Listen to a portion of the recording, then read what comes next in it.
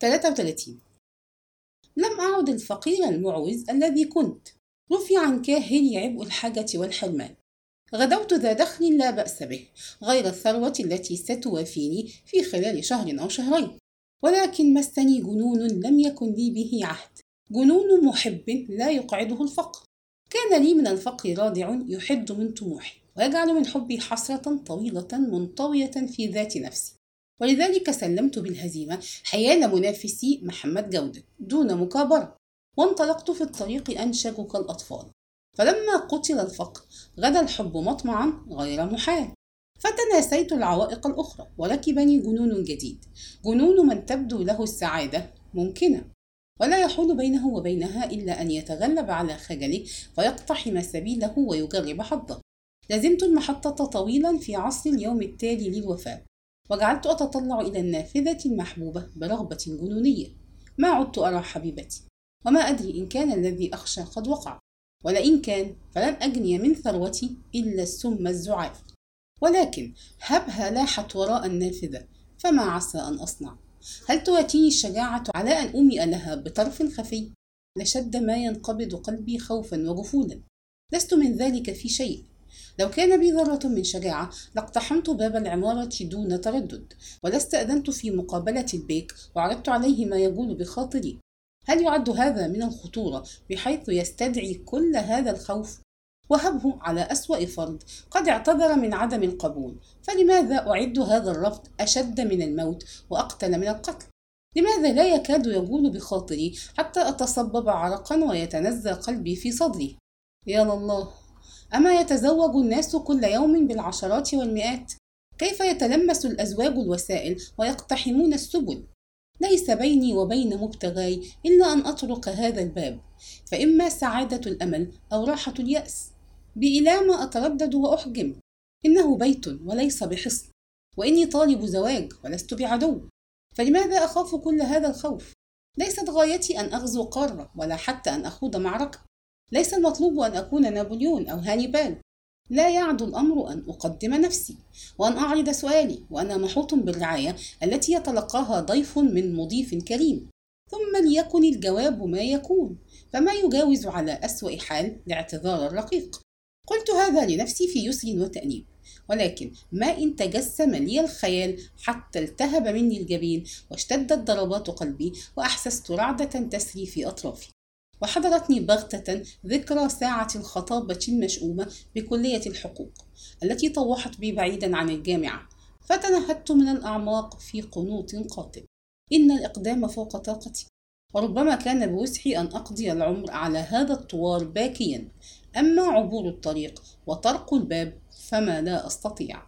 وبلغ مني الهلع أن انقلب القلق الذي يساورني حمى تحرق القلب والرأس.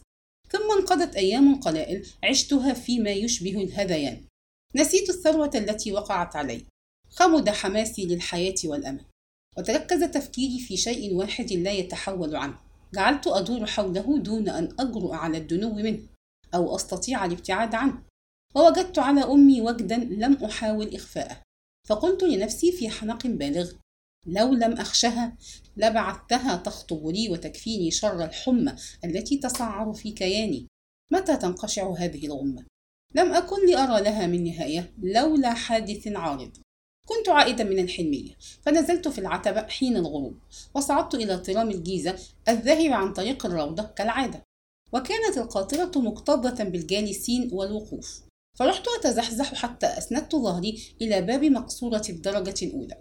ولما غادر الترام الميدان بقليل سمعت نقرا على الباب، فأدركت أن أحد الراكبين يستأذن لفتحه، فابتعدت عنه قليلا دائرا على عقبي لأفسح للقادم طريقا، وفتح الباب عن وجه أعرفه.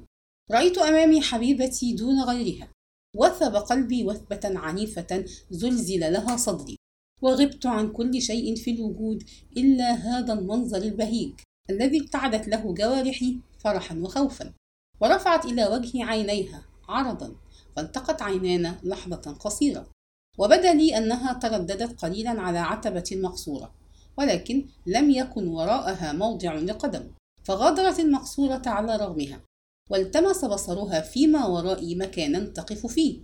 ولكن كان تكتل الواقفين متماسكا، فاضطرت أن تحتل الموضع الذي كنت شاغله، وأسندت ظهرها إلى الباب، ووقفت أمامها ممسكا بمقبض الباب على مرمى الأنفاس منها.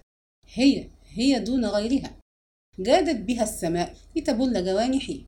من الحقائق ما هو أعجب من الأحلام، وهذه أعجب الحقائق. ماذا بي؟ ترى أهذا سرور أم خوف أم وقدة نار؟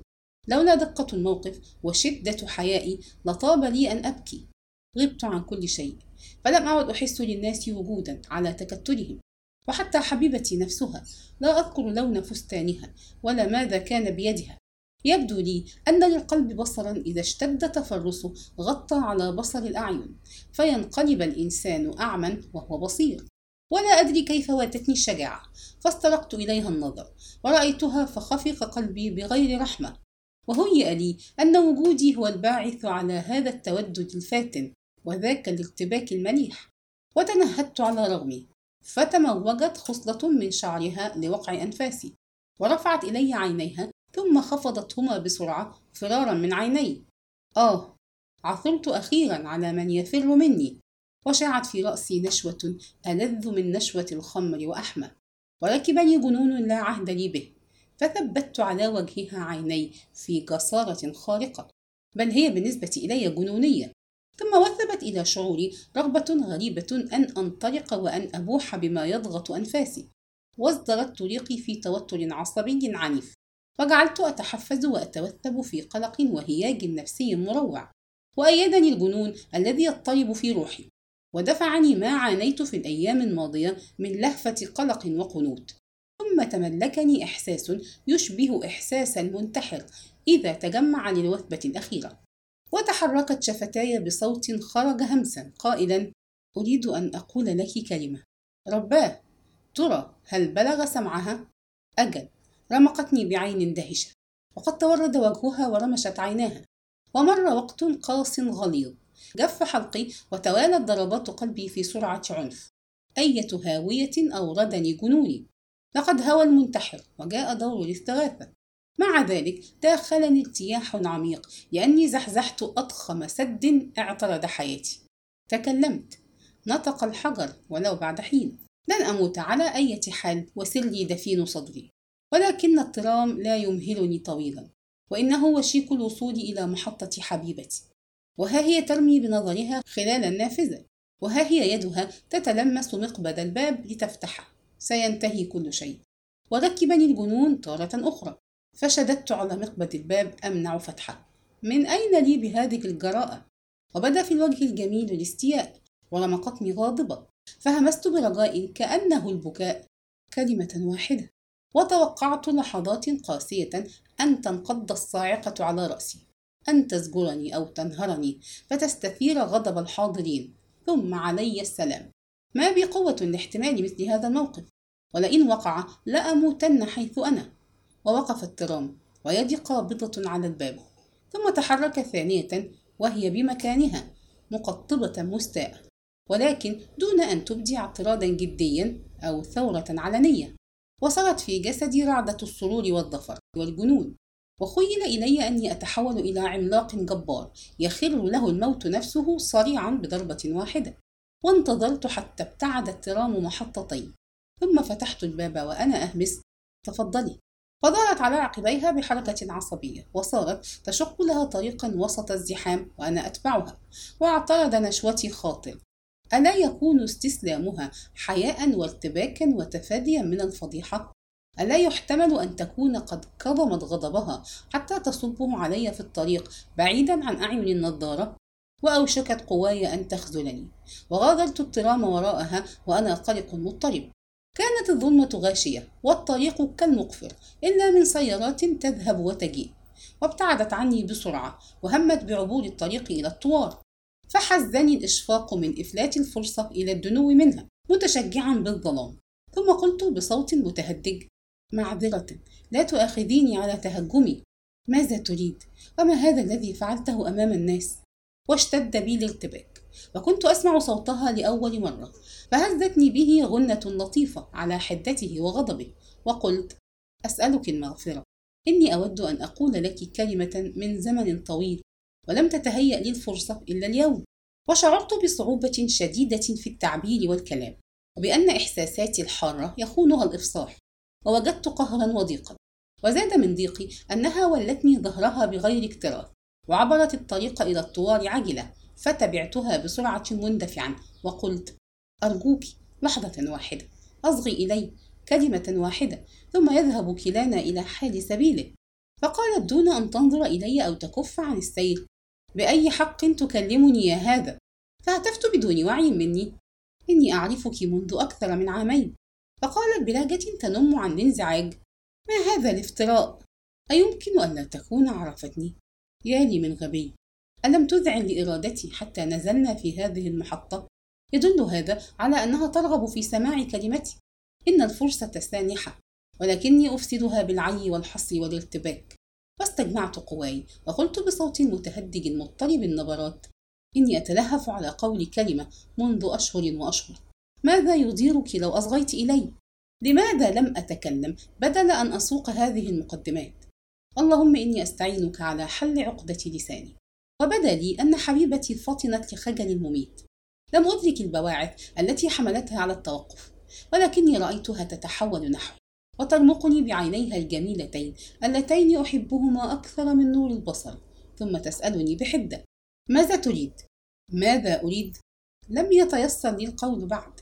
ها هي تنتظر الكلمة التي أتعبتها في استئذان قولها. ألم أكن أعددتها؟ وجدت رأسي فراغا وكأنني فقدت النطق. ماذا ينبغي أن يقال؟ وازدرت ريقي الجاف في شبه قنوط، ثم بدا منها ما يدل على نفاذ الصبر والتحفز للسير. فخرجت عن صمتي هاتفا: صبرا أرجوك، أنا أريد أن أقول إني راغب في. وقفت عبارة طلب يدك في زوري.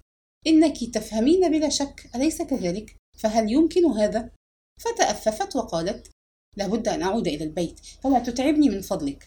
وتولاني الهلع، فقلت مندفعا بلا تردد هذه المرة: إني أفكر، أعني أني أرغب في طلب يدك إذا سمحت لي.